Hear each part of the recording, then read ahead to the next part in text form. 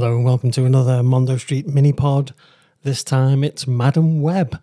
I've got to say, after last week's review of Argyle, I didn't think I'd be back in this state of mind just so quickly, but having just finished Madam Web, it's a sorry state of a film.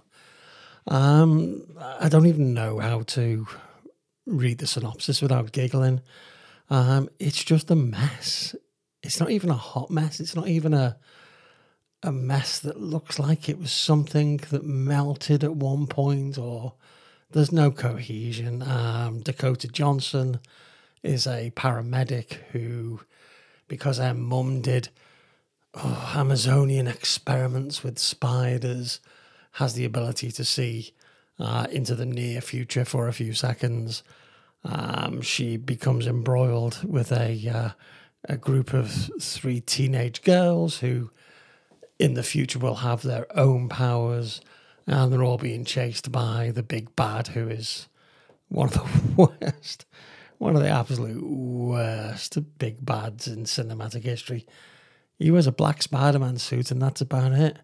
The dialogue in this film, it made Argyle look highbrow. It was that bad. Special effects are typically, that it's very difficult to get special effects wrong these days. They're all presets and you just drag and drop them over the picture. But they've done the usual Aquaman hair, which I think is, I don't know, you get an underwater scene and all of a sudden people's hair turns into strands of plastic wibbly-wobblying around.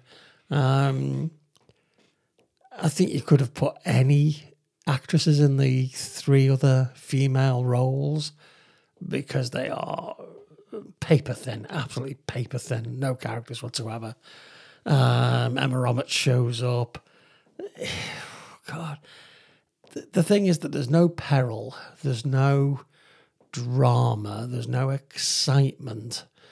There's just, even the big finale, it's like poof, and it's gone. It's like it's like when you've had trapped wind for a few hours, you think, oh, this is going to be really satisfying when it goes, and it's just like, and you think, oh, well, is that it?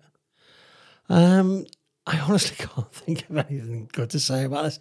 The only thing the only thing I can say good about this is if you have a look at some of the interviews that Dakota Johnson's done for promoting this film, they are hilarious. She's obviously not seen the film, which means that she's obviously not seeing the film versus the script she signed up for, which is actually quite amusing.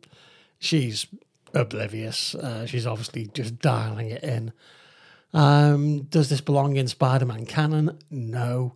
Does this impact on Marvel or Sony films in any way, shape, form or fashion? No. Will there be a sequel? No. Should you see it? No. Can somebody please release a film that I can be positive about, because this year is not shaping out to be very good. So there's Madam Web. It's a big thumbs down from me.